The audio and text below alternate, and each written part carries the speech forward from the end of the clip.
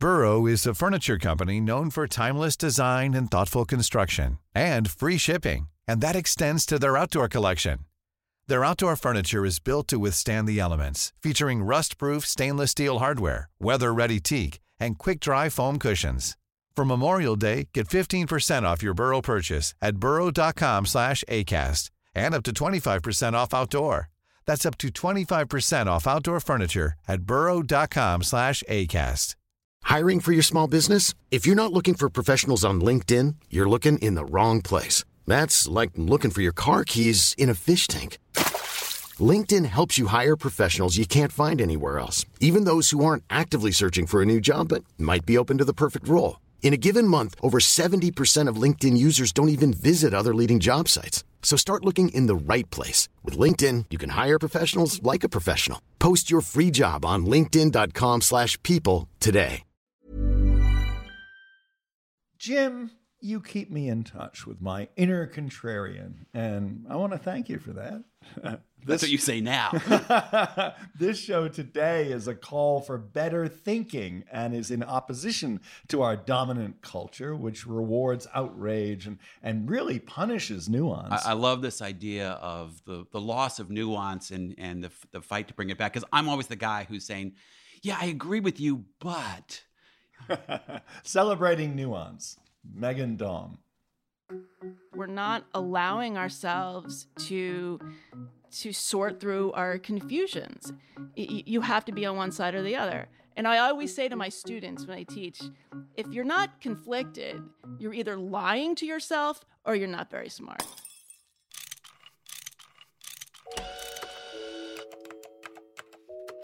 Our show is about fixes. Yeah, how to make the world a better place. How do we fix it? How do we fix it? We need nuance. There ought to be a bumper sticker that says those three words. I think we need a movement, Jim. The nuance movement. I can see that catching on in a heartbeat, Richard.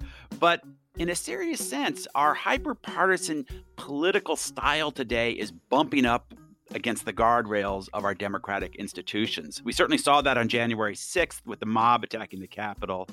We see it every day in how we debate issues on social media and elsewhere. There is a litmus test on the right, and if you don't pass it, you're not a real Republican. And in this episode, we look at the lack of nuance on the left. Our guest is Megan Daum, author of the book, The Problem with Everything, My Journey Through the New Culture Wars. Megan is a feminist and writer, and she's also the host of a podcast. It's called The Unspeakable. The show has this slogan: the stuff we're not supposed to talk about is often the stuff we have to talk about. We spoke to Megan back in late 2019, and this episode is an edited version of that conversation. She told us that today in our public square, challenging assumptions is something that often gets you penalized. It used to be just an article of faith in liberal thought. If you were a thinking, rational, enlightened person, you listened to what other people had to say. You thought critically about your own thought process. You looked around, you looked for evidence. And over the last couple of years, and I think this has been very much emboldened by social media, the reward system for doing precisely the opposite. Oh, great that there are people waging very successful careers, just sort of saying the obvious thing over and over again and very loudly and not advancing any arguments. And you made a journey from a certain pretty comfortable worldview. I'm going to actually read something you wrote. You said, I spent most of my adulthood fairly aligned with the kinds of people I'd gone to college with. That we were all on the same team was simply a given. We all read the New York Times, listened to NPR, and voted for Democrats. And then what happened? Sometime around 2015. Now, this is well before Trump emerged as anybody we ever thought would be in the White House. I started to notice there was a lot of pushback, especially on social media. If you were a woman who considered herself on the left, if you were suggesting anything that went against the approved feminist message, articles of faith among extreme leftists. If you were saying, hey, wait a second, maybe there is a gender wage gap, yes, obviously, but maybe we should look at the reasons for that, you would be slapped back and your argument would not even be heard. And in fact, you wouldn't even want to continue speaking because the reaction would be like, whoa, wait a second, are you anti-feminist? Are you an internalized misogynist? What's going on here? So how did you come to change your way of thinking? You know, it's funny because I actually have not changed my way of thinking. What's changed is the degree to which I am aligned with a lot of my peers. So, you know, I started working as a journalist, as a writer in the early to mid 90s. And I kind of figured out early on that I liked writing controversial essays. I liked being counterintuitive. I liked suggesting to my readers that we assume one thing, but what would happen if we thought about it a different way? And back then, if you wrote articles that got readers angry, you got another assignment. That was the job. That was the job of being a public thinker, right? And now? Well, you know, a couple of years ago, I started to notice that that wasn't the job. Actually, what you were supposed to do was say the obvious thing. Could you give us an example of something that you said that you thought, hey, this is what, you know, I'm a feminist. I come out of a liberal tradition, and something which got a lot of pushback. Well, here's the thing. I grew up right alongside second wave feminism. Okay, so what is that first? Well, second wave feminism, you know, there are waves of feminism. So the first wave of feminism were the suffragettes back, you know, the turn of the century, voting rights. Second wave feminism comes along in the late 60s, early 1970s. That's Gloria Steinem, that's Bella Abzug, and a lot of that had to do with reproductive rights, abortion, access to birth control, workplace issues also.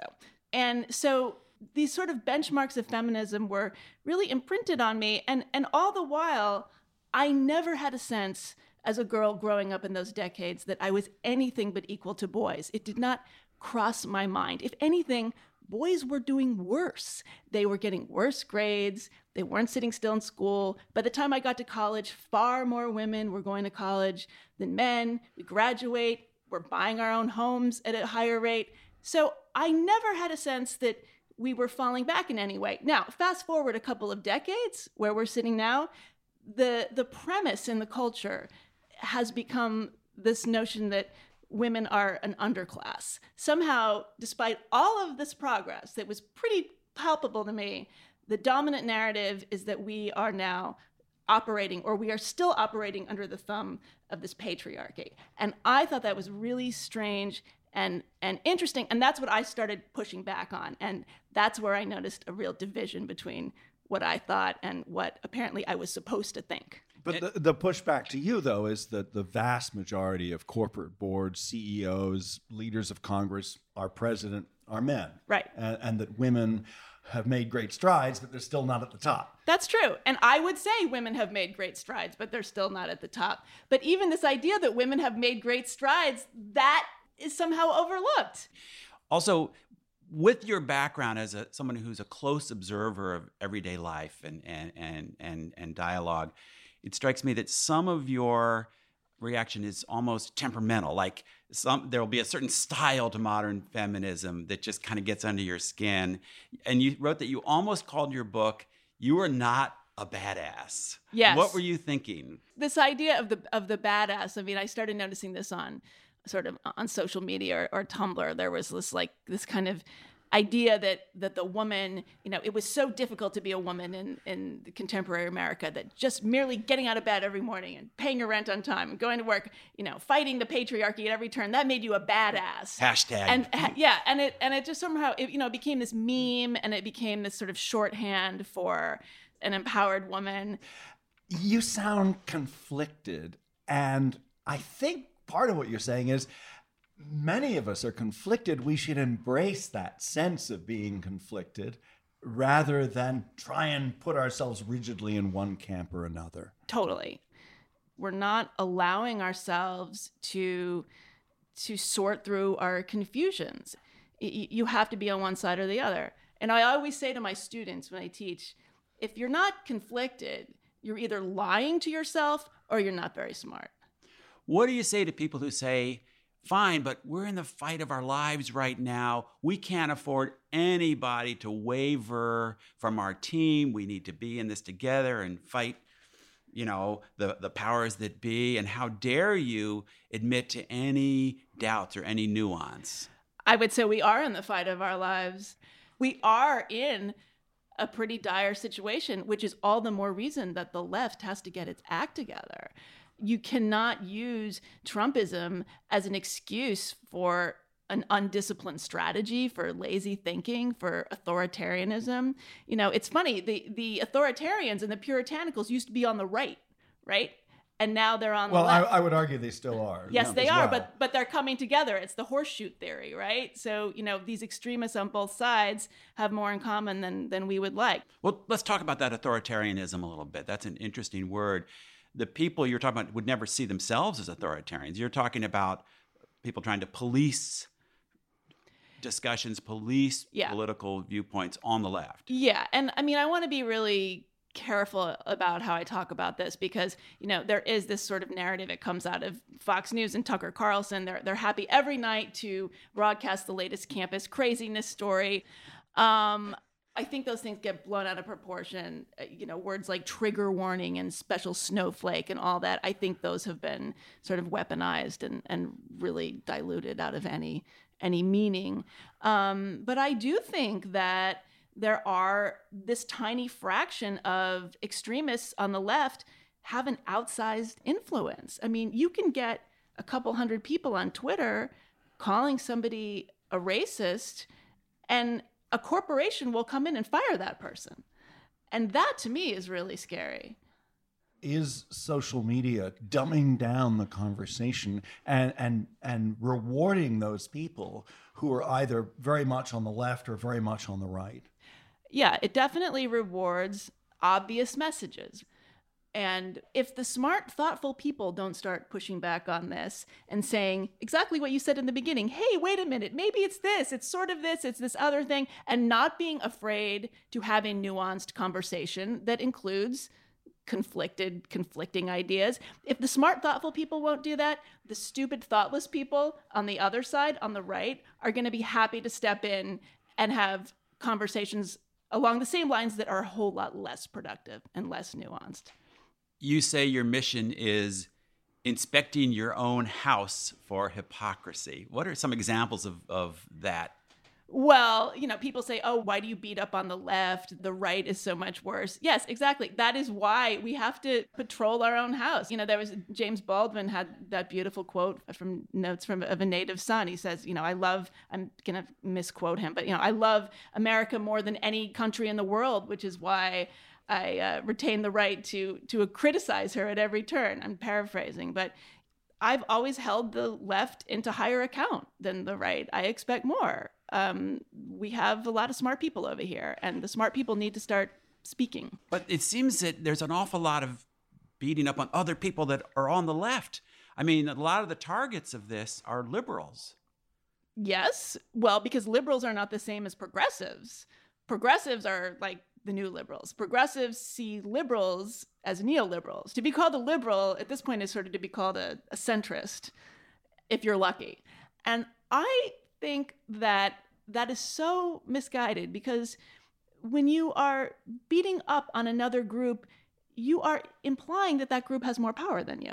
Like, this comes from the punching up, punching down concept in comedy, right? In stand-up comedy. Like, you're allowed to make fun of somebody if they have more power than you, if they're a celebrity, if they're richer than you, whatever.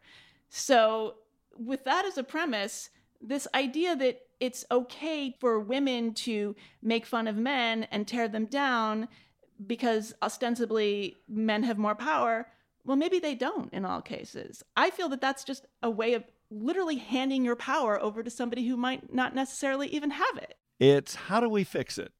I'm Richard Davies. And I'm Jim Meigs. And we're speaking with Megan Daum, author of the book, The Problem with Everything.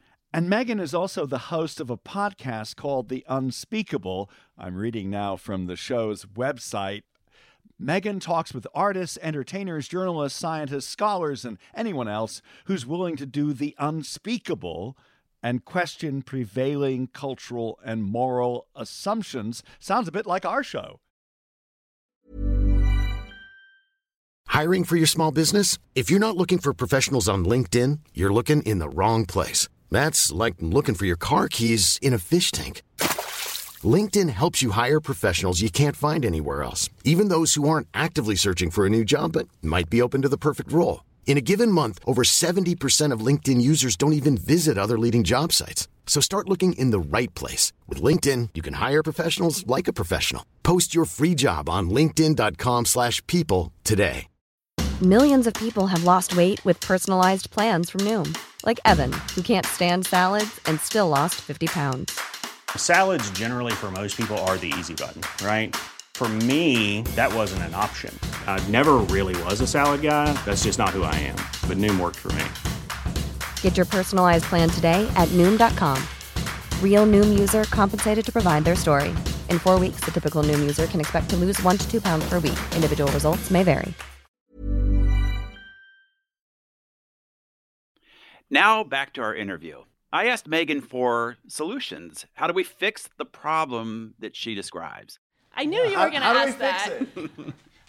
I think that, again, it really comes down to this idea of nuance. I think we have to allow ourselves to sit in our own confusion. And, you can be a liberal and a conservative at the same time. There are pieces of us that are fundamentally conservative, and there are pieces of us that are fundamentally progressive. One thing we've seen in a lot of extremist movements is a kind of competition for who can be most pure. And you said at one point, we have to stop canceling ourselves. What's going on there? Well, part of what I meant by we have to stop canceling ourselves is that we have to stop having so much anticipatory anxiety about what we're about to say that we don't say anything at all. I can't tell you how many students I have come to me. I teach graduate writing students for the most part. And these are people with a lot of ideas, very well read, have decided that they want to be writers. But nonetheless, they come to me and say, well, what I really want to write about is such and such, but I can't say that. I don't have the energy. I'm going to get shot down in my classroom, and I don't want to be beat up on Twitter, so I would never publish this. And it really is disheartening. That just, to me, is completely counter to the whole point of being a thinking person. And so that, when I say the cancel culture is troubling because it's rewarding the people who do the opposite, who don't think. A lot of our discussion has been about conversations that you are having that you believe need to happen within this sort of left-leaning liberal consensus. But isn't it also important for conservatives to do this? I mean, don't they need some nuance? Yes. And they need to do things like stop relying on kind of one-note right-wing campus speakers. There are really thoughtful, interesting, complicated thinkers on both sides. There really, really are. And I do think there's a growing audience of people that are eager to hear them. Part of it is how you define yourself and what you're willing to step up and say, but also part of it is how you respond to other people. I mean, are you finding this in your personal life? You're surrounded by friends who are all kind of on the same page. Like, do they handle you, Well, new you appropriately? What have you learned from this? What has happened are that I have people talking to me privately. I mean, the number of times a week that someone says to me, well, I can only tell you this. I'm telling you this, but I wouldn't tell somebody else. Like on what topics? Oh, like how they really feel about something like immigration. They'll say, well, look, I'm horrified by the kids in cages. That's not in question. But, well, I kind of wonder, what is our immigration policy? I've been looking into this. Do we want open borders? Does that make any sense? What were we doing under Obama? Why haven't we been talking about this before? What makes sense? And they say, if I said this at a dinner party among my, supposedly liberal friends, I would get the stink eye. But the funny thing is that some of those very same people at the dinner party might come to me separately and say the exact same thing. It's like we're having these private conversations. They're being starved of the oxygen of the public sphere. This is not the only hysterical time we've been in. I mean, the famous example from the 50s is Joe McCarthy and the Red Scare. And you, as a Gen Xer, grew up with AIDS, with the whole AIDS epidemic erupting when you were a child. We're older than that. How does that affect your thinking? You know, that's a really good analogy. So I was a teenager when we started to hear about AIDS. And, you know, I am of this generational cohort. There's a very particular window of us when we were sort of in our early 20s.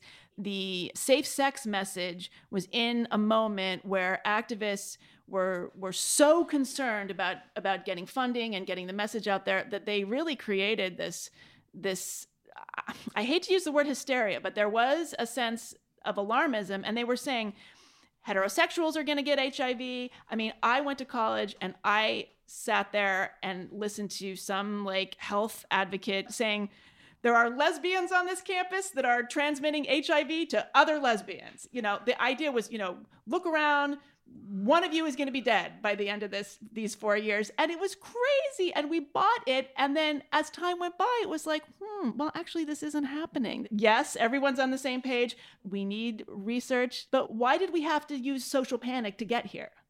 And I feel like that's happening to a greater or lesser degree on other fronts at the moment. Actually, I think that the overstatements also lead to overstated policies, which often don't work. And the inability to sit down and say, let's really look at the data, let's really study what works.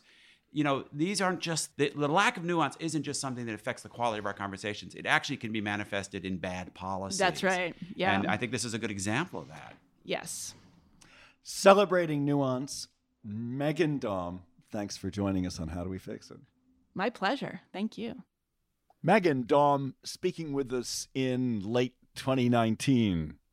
It was one of our last interviews we did around the dining room table in New York, Jim. I missed that studio, Richard. I missed sitting around that table in your New York apartment. Yep. Now to our recommendation. I want to recommend a podcast, and I will admit right up front I have a slight amount of self-interest here.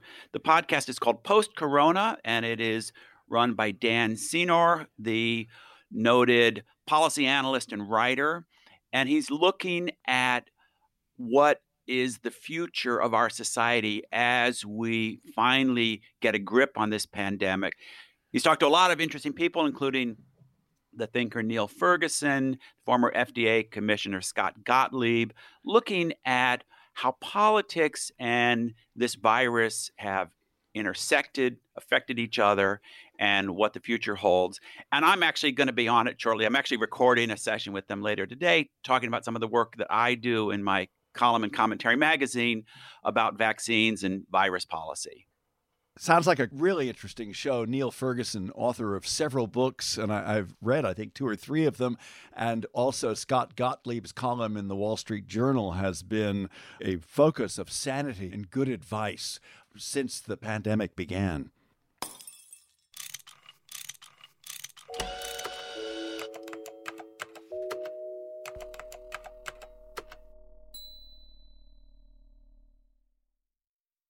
This episode and several others with Megan McArdle and Barry Weiss have dealt with the recent and growing problem of intolerance and cancel culture on the left. We give it a lot of attention because, like Megan, we move in circles that read the New York Times and listen to NPR.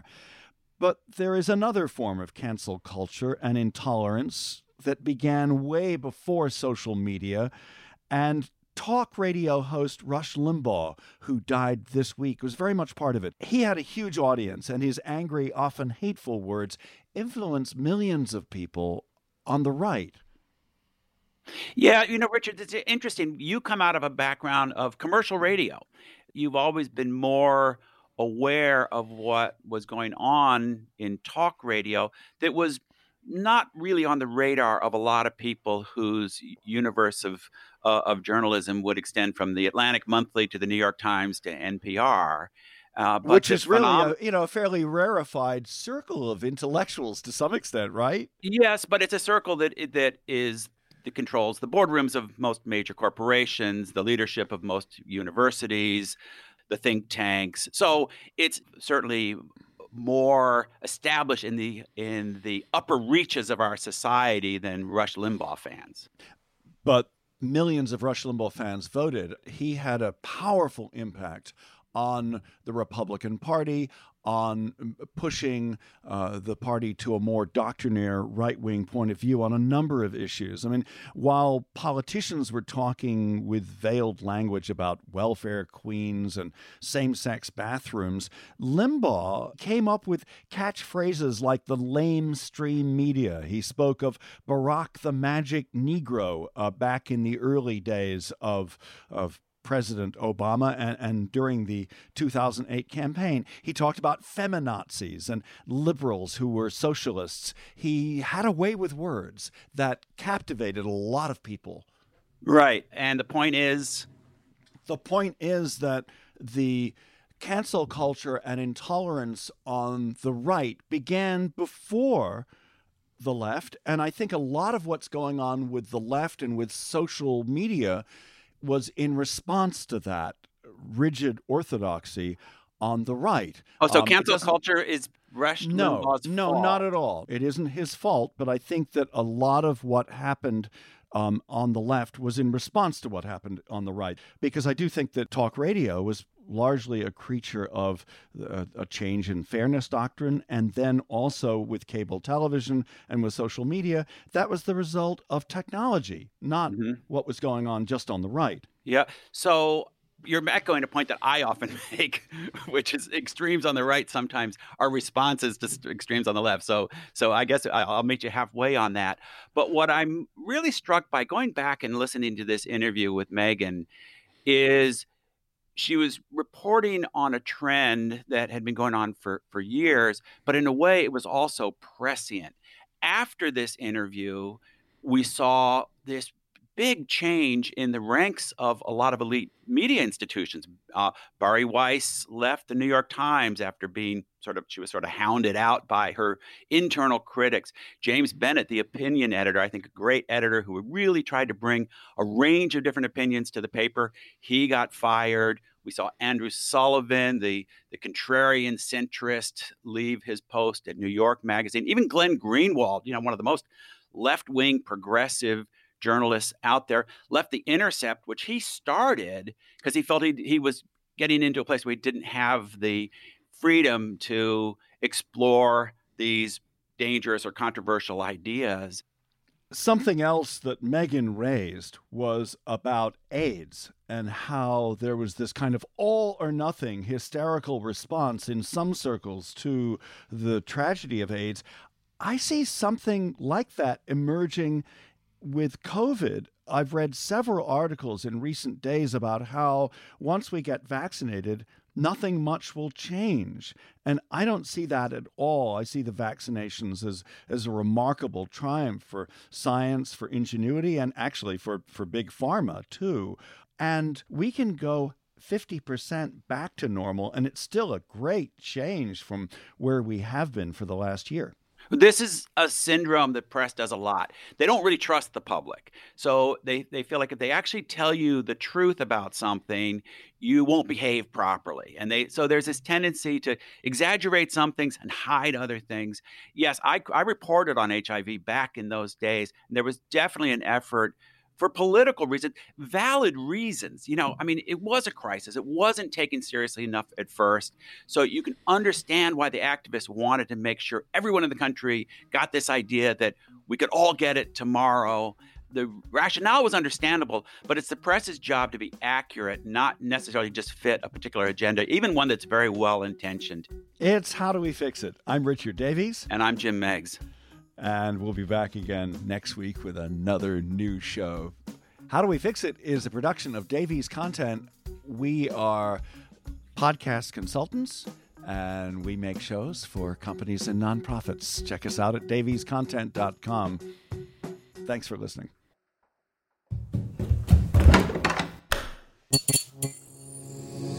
This podcast is part of the Democracy Group.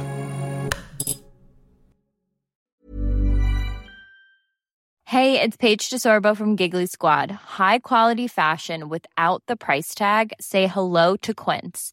I'm snagging high-end essentials like cozy cashmere sweaters, sleek leather jackets, fine jewelry, and so much more. With Quince being 50 to 80% less than similar brands. And they partner with factories that prioritize safe, ethical, and responsible manufacturing. I love that. Luxury quality within reach. Go to quince.com/style to get free shipping and 365-day returns on your next order.